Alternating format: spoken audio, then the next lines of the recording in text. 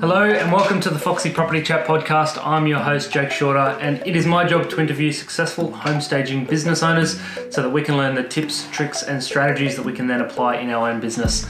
Today I have another returning guest, the second time that we've had somebody on the show twice. This time it's Adam Luttrell from Shift Property Styling in Hobart. Adam's first time on the podcast was just over 12 months ago, and as of right now it's still the most downloaded and listened to podcast that we've ever had. So I've laid the challenge for him to see how this second one goes. In this chat, we talk a lot about COVID-19 and the impact that it has had and is having on his business, but also what initiatives and changes they're implementing or going to implement coming out of it to change the business so it's ready for the future.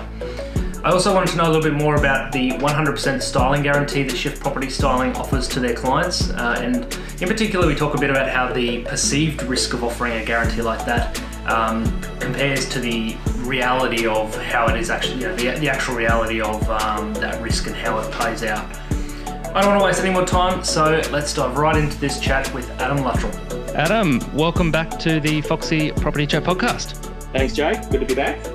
Yes, as we mentioned in the intro, you have been on before. I actually went and looked back. It was the 25th of June in 2019, and it's, as we're talking right now, on the 1st of July, so very close to 12 months ago. And I didn't tell you this before we hit record, but you're actually the reigning champion in terms of the most downloaded episode that we've had on the podcast. So you still hold that top spot for now. We'll see how round two goes. Well, it's a bit humbling, isn't it? Yeah, it's. I mean, you don't get a medal or a prize or anything. I'm sorry, but yeah. Well, look, maybe I'll look at working something up on the printer. But obviously, people got some value out of that one. So round two was definitely on the cards, and here we are. So I'm going to dive in. As I said, it's been pretty much 12 months. So what I'd first like to start with, and obviously we're still kind of coming out of the impacts of the coronavirus and feeling that. We're going to talk about that in a little bit. But first, I just wanted you to sum up how you've kind of gone in the past year since we last spoke, coronavirus impacts aside. How have you found from a business point of view in terms of your growth, your team, anything like that? How would you sum up the last 12 months? Well, I guess firstly, no one would have predicted 12 months ago when we last spoke that we would be going through what we've gone in the last, 4 months in particular. I think it's been a really tough period for everyone, not just property styles, but the business, the area of just having work come into you and just sort of taking work and getting stuff done has sort of dramatically changed. The landscape is transformed dramatically, and the planning market is very different too. It's much more competitive, and I guess that's one of the things that we've discovered very, very quickly is that we had to duck and weave a fair bit to make sure that we were getting our share of the work that was available here in our market, and that wouldn't be different from anyone else, and making sure we're just sort of value adding wherever we can to ensure that our product or our service was seen as probably one of the better ones available in the market. And has there been, I'll leave it a little bit broad, but from, as you said, kind of end of June last year to now, has there been any one change, initiative, idea that you've implemented that you're either, proud of the impact or quite, surprised maybe at how well it's done? Is there, and to give you a little bit of thinking time, an example might be, you've hired a particular person that's just made the world of difference, or processes that you've put in, all the way up to, a change in the service that you offer. Is there anything that comes to mind, any one thing that kind of stands out? Look, I think one of the things that we experienced very early on was that, when we felt this impact starting to come through, and we were getting senses of it even late in December, just after Christmas there, that things were going to change pretty rapidly. I think some of the better things we did was start to look at what our team members were doing and their roles within the business. We knew that if this was going to be a big impact, then, we wanted to carry through the team as we knew it, and we had to make sure that we could do that. Financially, that's a big drain. I think a majority of us who have got a team would acknowledge that, wages are a pretty big part of our outgoing. So we had to look at what they were doing and determine what else they could do should the jobs just simply dry up. So for us, the number one thing we wanted to do was to carry the team through, make sure we had the team, because at the end of the day too, when things get better, we wanted to make sure we had the trained, good quality people ready to go. I think, it's really hard to make a decision to let people go and then have to retrain someone else back when things improve. Yeah, I think. Sorry, you continue. Yeah, no. It's more that we had to reskill them to know that they could do certain other things in the warehouse or within out in the marketplace that would change the way we do things. We deployed another small business called Shift Event Studio. One of our staff members, Phoebe, she's a trained graphic artist who is one of our stylists. So we looked at different opportunities that exist sideways of our business to make sure that we had something for her to do. We made sure that our guys in the warehouse had work. We invested in things like, high quality spray guns and built spray booths within the warehouse so we could go through a process of repatriation of furniture and things like that. And deploying those kind of things meant that we had plenty of work to do and plenty of tasks to complete that actually helped us on the other side. Yeah, I agree with all of that. And I think that, I guess it's been more prominent through the coronavirus sort of a couple of months in particular, but I think that comment is relevant at all times in terms of, you want to hold on to your good people and look at upskilling, look at, everybody's different. Everybody's motivation is different in your team. So what somebody might be happy doing could change over time, so it's important that if somebody is valuable to your team, you need to do what you can to hold on to them, to make sure that they're being, challenged and rewarded and feel like they're, I guess, valuable. And obviously, as you said, the coronavirus made it a little bit more difficult to hold on to those people, but we did the same thing. We committed up front that nobody would be let go. We've got full-time staff here, so we held on to all of them, and knowing that we were going to come out of it, and the world would obviously be different, but we'd go back to some level of normalcy in our business operations, and that the team we had before coronavirus was going to be the same team that we would need beyond it. So I think that's an important point. Yeah, absolutely. We made sure that the guys that we had understood that too, because these people are important to your business. They're the core and the central structure of what we do. And if we lose them, you can't go back to that normalcy that you mentioned, because you have to actually go through a fairly rigorous process of finding good quality people again. So, we instead, halted all our orders. Any existing outstanding order was put on hold, because the value of that furniture is nothing compared to the value of the people that actually lift it and carry it or style it or, put it into properties for us. So that was probably our big thing during the process, just to ensure that we had an outlet to go through to at the end. Yep. No, I think that's a good point. Things like JobKeeper, we went on to that straight away too. Doniel was straight onto it and made sure that, our guys were covered, that we were covered, that, that we could keep operating as normal as possible with as little impact to people as possible in ways of, a means of hours and pay structure too.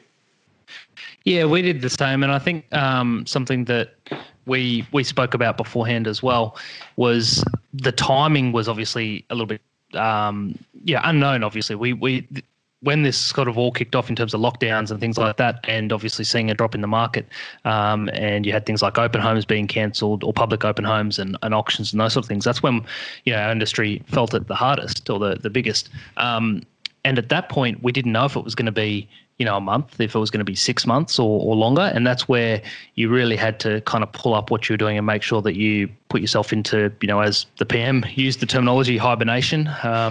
And we've started seeing, and I'm kind of jumping around here, but let's dive into it. We're kind of seeing that the market is starting to improve for us as a business, at least already. We had a couple of quieter months in April and May, and June's turned out to start, to be quite a good month for us. And July's looking good as well. So from that point of view, when you kind of go and look at your cost structure and you cut out what look like unnecessary costs in order to, as you say, preserve your team, JobKeeper payments come in and help, those sort of things. You're pausing orders, maybe you're, looking at those orders again and deciding, what sort of priority should you put on those? Can some be cancelled? Can some be deferred?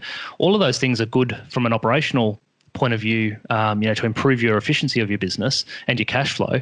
And the fact that it seems to have, at least for now, turned around quite quickly. It's only really been a couple of months of slower kind of operations. We've found at least that we're coming out of it and going, well, we didn't spend as much money in those months as we normally would on new furniture.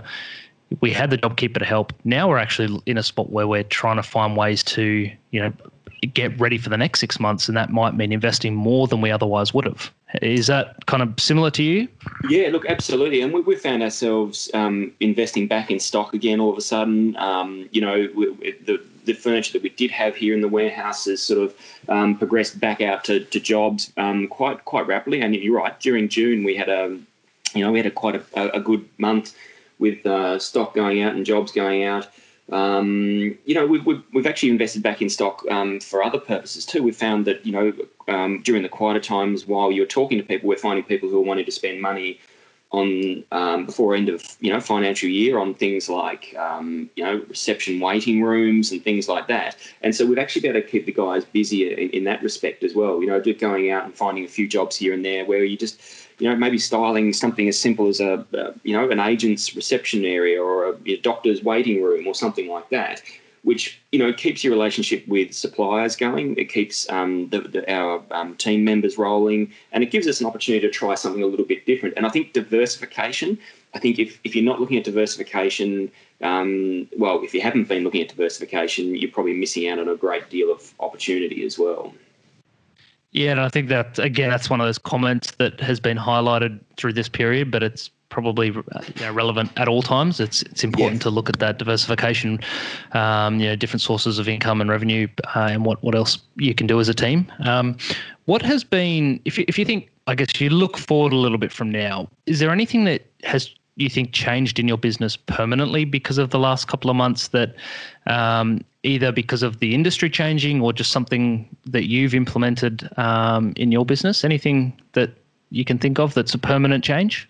I think one of the things that we've all realised is that, I think most of us had a really good, we had a good business idea. We've got a good strategy behind business, but what we probably came around to think is that a lot of the work that we're provided is just handed to us. We kind of get that, we build up, particularly when it's busy, we kind of get to that point where we expect the business to roll in and you suddenly look at it when things dry up and you go, we can't always rely on being spoon-fed. We've actually got to make sure we go back to some of our basics and look at our marketing and make sure that's all in check, that we're providing the right service at a right price, that we're offering the right type of product for the right type of property, that we're providing the auxiliary services and whatever they may be.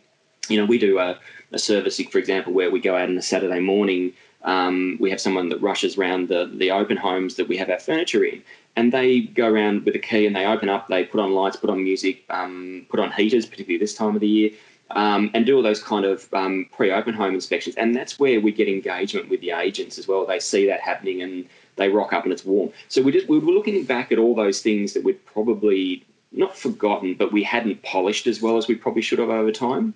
And that's been a big changer for us because we look back at how we communicate and how we talk and how we look at each job on its individual basis instead of just, sausage factory styling going in and out. And that's been really good for us because we've looked at our seasonality of stock. We've looked at how we work with agents and work with property owners and things in a much, much deeper kind of way. And that's been a really good reflection for us to determine how we should be going forward again. I think you've touched on something there that is, that stuck out to me. And I think it's a really important point that we're exactly the same, especially when you get into those months where things are happening quite quickly. Spring in particular is the obvious one, but it's so easy to just sit back and, you're getting the phone calls, you're getting the emails, the inquiries, your referrals through agents, all those things are happening. And like you said, it's easy to get caught or complacent a little bit and have that work expected to come to you. Absolutely. Because it often does.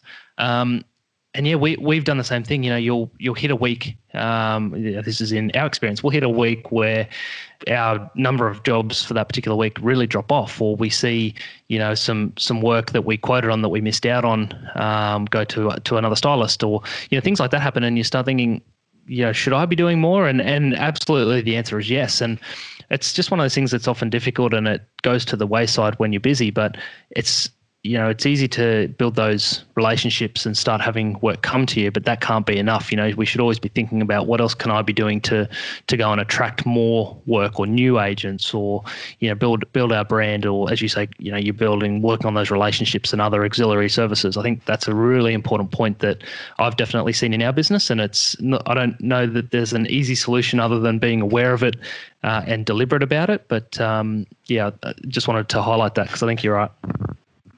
Yeah, I think that you've got to look at things that generally can communicate on a pretty wide angle. So look, we've really focused on making sure we commit to a monthly newsletter as well, and that's really quite old school kind of concept. But it's amazing the feedback we get on just pumping out something once a month in a. We use the issue kind of online issue magazine look and feel where you scroll through it. We send that out, once a month to agents and those who are subscribed. And it's really positive, the kind of feedback we get, because we include things in there about, the standard kind of business side of things, results and projects we've done and things that have happened. But we also have a bit of fun with it and include a bit of behind the scenes stuff that happens at our warehouse, or, a funny thing that may have happened at a job, or, and it is really harking back on old school direct mail kind of content. But people enjoy sitting down and just having a bit of a look at it. And, suddenly we engage and suddenly we get an email from that agent that we may not have heard from for a while, just to say, thanks for that. We've got a job coming up in 3 weeks. Are you interested in having a look at it? And, that's gold. Yeah, I agree. It's amazing how often that'll happen as well. A different version of that is just the phone calls. Often it's one of those scary things people don't want to do, or again, it's one of those things that disappears when you get busy. But it's surprising in a way, but it's just every time we go and make another batch of those phone calls to say hello, or touch base with agents that we've done work for in a while but haven't heard from, and like you say, the response is often, or part of the response is, oh, by the way, I've got a couple of quotes, a couple of jobs coming up for you. Yeah. And sometimes I sit back and wonder, would we have heard otherwise? It's such a simple thing to pick up the phone or a newsletter or an email. And like I said, they're simple to do, but they're also very easy not to do when you get busy. But we always find some sort of positive result from that sort of communication. I think that a lot of the time we assume that agents in particular who refer work to us think about us all the time, when in actual reality they don't. They may think about you as a job comes up, but we're not necessarily always top of mind. That they have other things they've got to do. They've got to commit to getting the campaign done, photographed. They've got to try and get the job themselves. Get that contract themselves. They probably, in a lot of cases, do a little bit of maintenance to the property, whatever. But sometimes I think the agent is so wound up in things they quite often don't. Styling's not always top of mind for them. And so we've got to kind of keep refreshing their memory that that styling is important, valuable, and, connects with buyers and generates a result. But also that we are, we're an important part of that marketing component for them as well. So, I think touching base, particularly when it's quiet, and building up that rapport again is just, incredibly valuable. Yep, couldn't agree more. I want to change direction a little bit. One of the things that you have done at Shift, or had done before all of the coronavirus, was you ran a workshop in your warehouse, and I'll let you kind of give the details there. But essentially, it was, my understanding is, it's a bit of a how-to sort of workshop where people can come in, and I guess you can talk about what that first one was. But obviously, since then, they've had to be put on hold. I want to ask, so firstly, explain what the workshop was, and also how the feeling or the result was. What was the kind of, speaking to people afterwards, how did you feel about it? And is it something that you might look at doing going forward?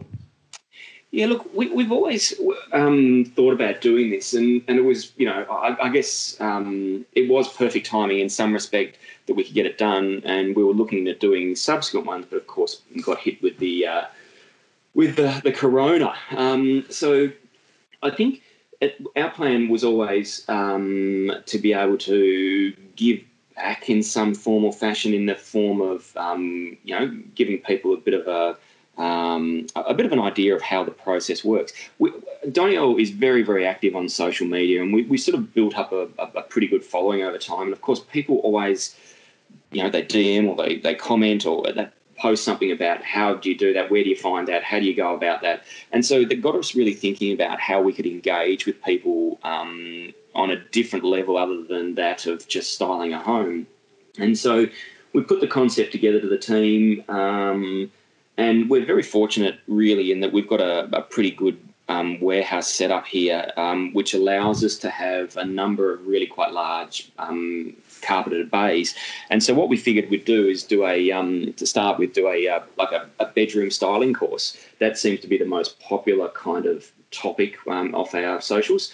And so what we did was we got the warehouse guys to build some walls, and we basically put a batch of double beds all the way through the warehouse, and there were about 15 of them in total.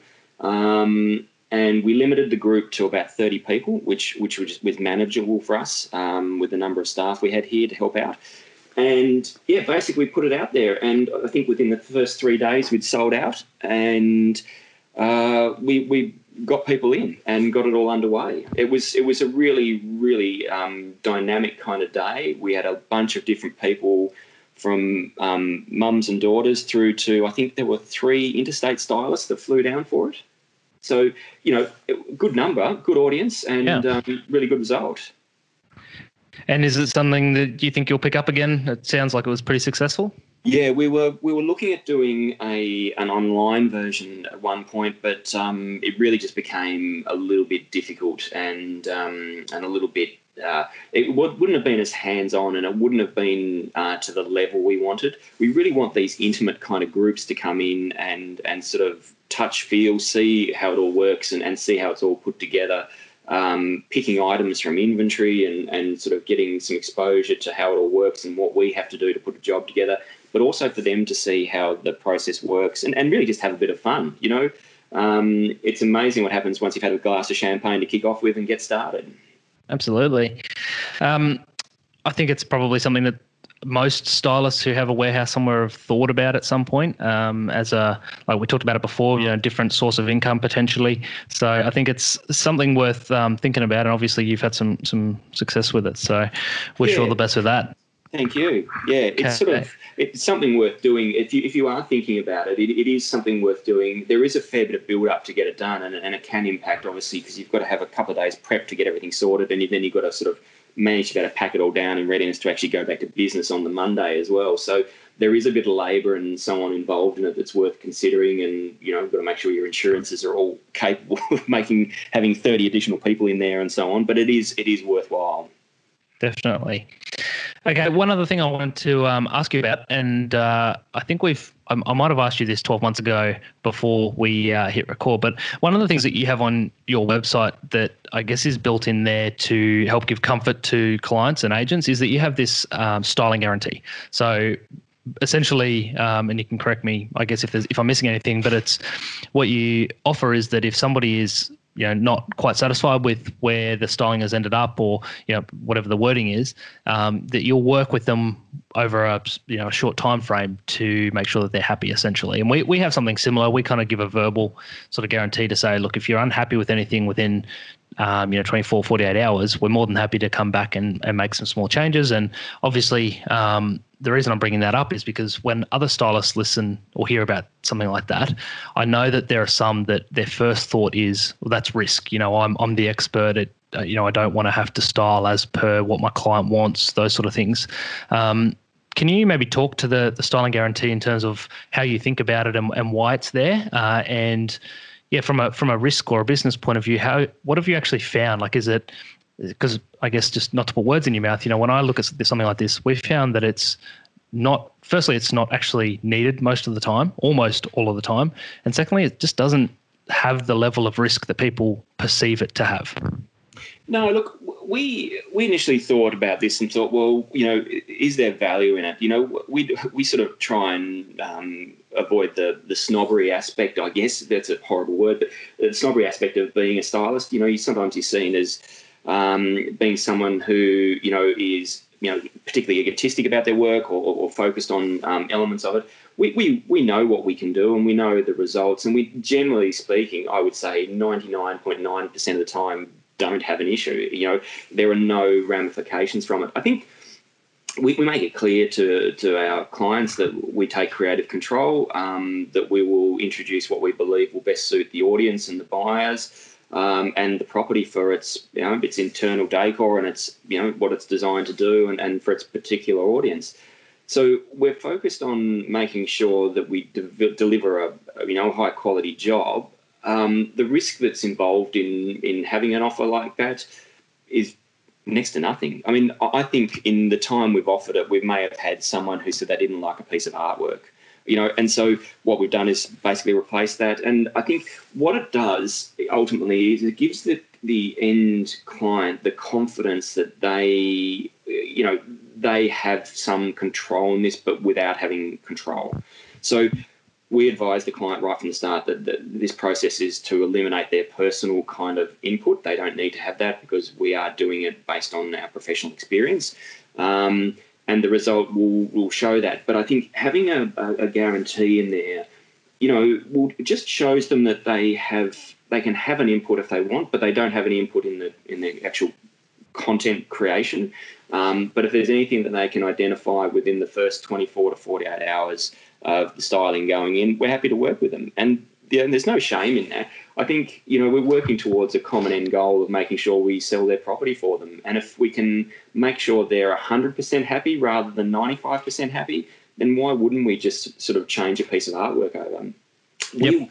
The times where we've had someone say something, and maybe question something, it can be overcome by just talking them through the process, and even on the phone without having to leave the office. So, as long as you have purpose or a reason for that piece of furniture or whatever being there, then it's justified. Yep, I would echo that without adding too much onto it, just to say that a very low percentage ever have any issues. And if they do, like you said, I would say, probably 80 to 90% of those that have some sort of smaller things that they're not 100% happy with are overcome by that conversation. It's actually pretty rare that we same as you said. Maybe it's a piece of art, maybe it's some cushions on a sofa, or whatever it is. I'm not the stylist, but I think it's pretty rare that we actually have to make any significant changes. And like I said, it's one of those things. Why wouldn't you just do it to keep them happy? Well, I think, if you can show that you're willing to go the extra mile, then you're going to satisfy them completely that you've done the job to their satisfaction. B, they walk away with a smile on their face and more likely to refer you than you sort of coming down on them and saying, well, no, we're the professionals. We'll tell you what's right. Because that just comes off as being simply arrogant. And I don't think that works for relationships. So, these people have paid you to go and do the job. It's not necessary for their particular style or liking, but, they're your client at the end of the day, and you've got to work to make sure they're happy.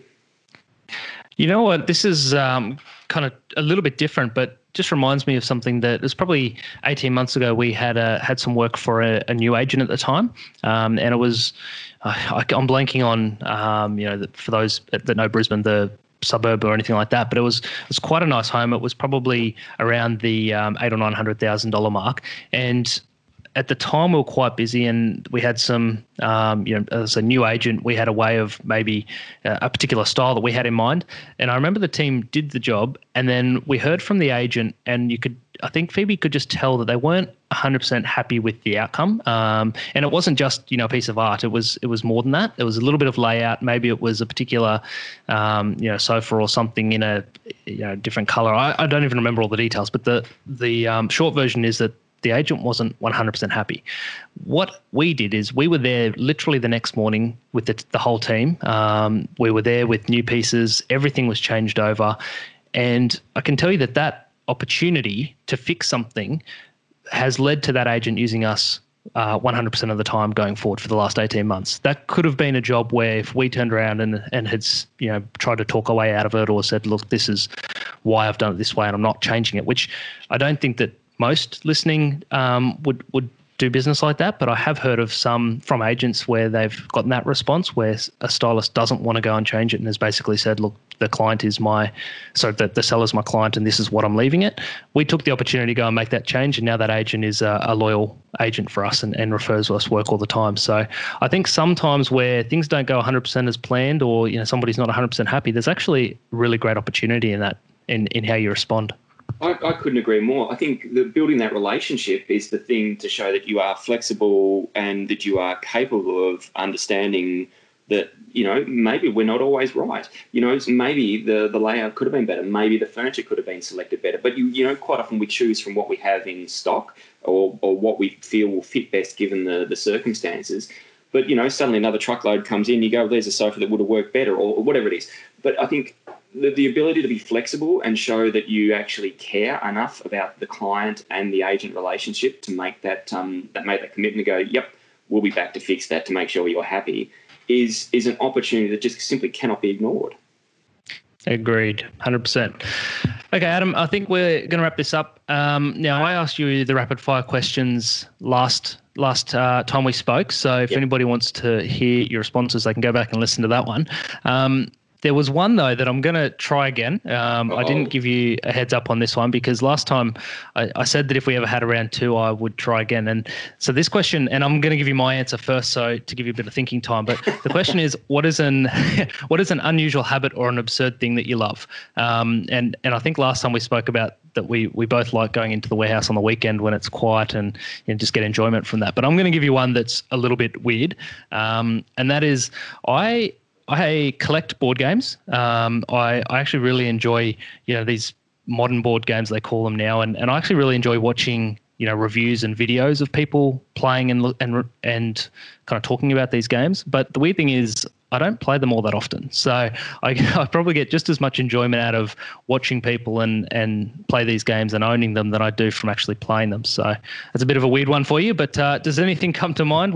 Any kind of weird habits or something similar? Well, I guess, one thing that I had noticed just recently we're going through some renovations at home at the moment after a bit of water damage. And let me tell you, two married stylists working together on trying to repatriate a house is something that's just horrible. But one of the things I did notice was I had to pack up a CD collection recently. Now, for those of you who don't remember what CDs are, they're round pieces of shiny vinyl.